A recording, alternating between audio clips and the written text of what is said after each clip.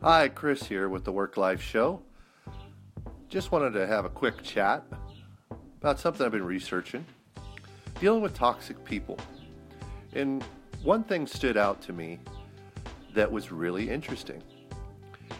And it was a recommendation to take 3 deep breaths before responding, especially in a situation where you're feeling an emotion and you want to respond emotionally. So what you do is you take 3 breaths, and you'll notice by the second breath, kind of feeling a little awkward maybe, or also feeling like you're gaining control of the situation.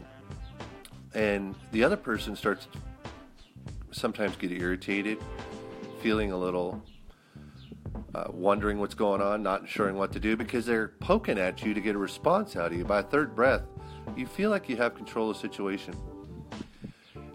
And it gives you time to think about what to say or whether or not to say anything at all. Sometimes you don't need to respond. Sometimes the response needs to be, I'm sorry you feel that way. You are entitled to your opinion, which they are.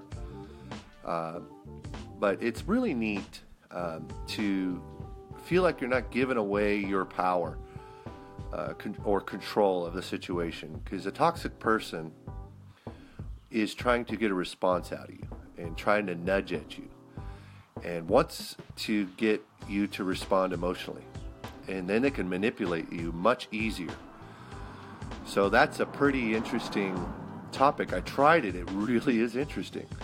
I wouldn't do it to be despiteful or try to irritate them, because then I think you're responding emotionally. Give it a shot. See how that feels. It might take a little bit of practice, but to gain control of the situation could be kind of fun. It's healthy, I think. Give it a shot. I've been trying it. Works pretty well.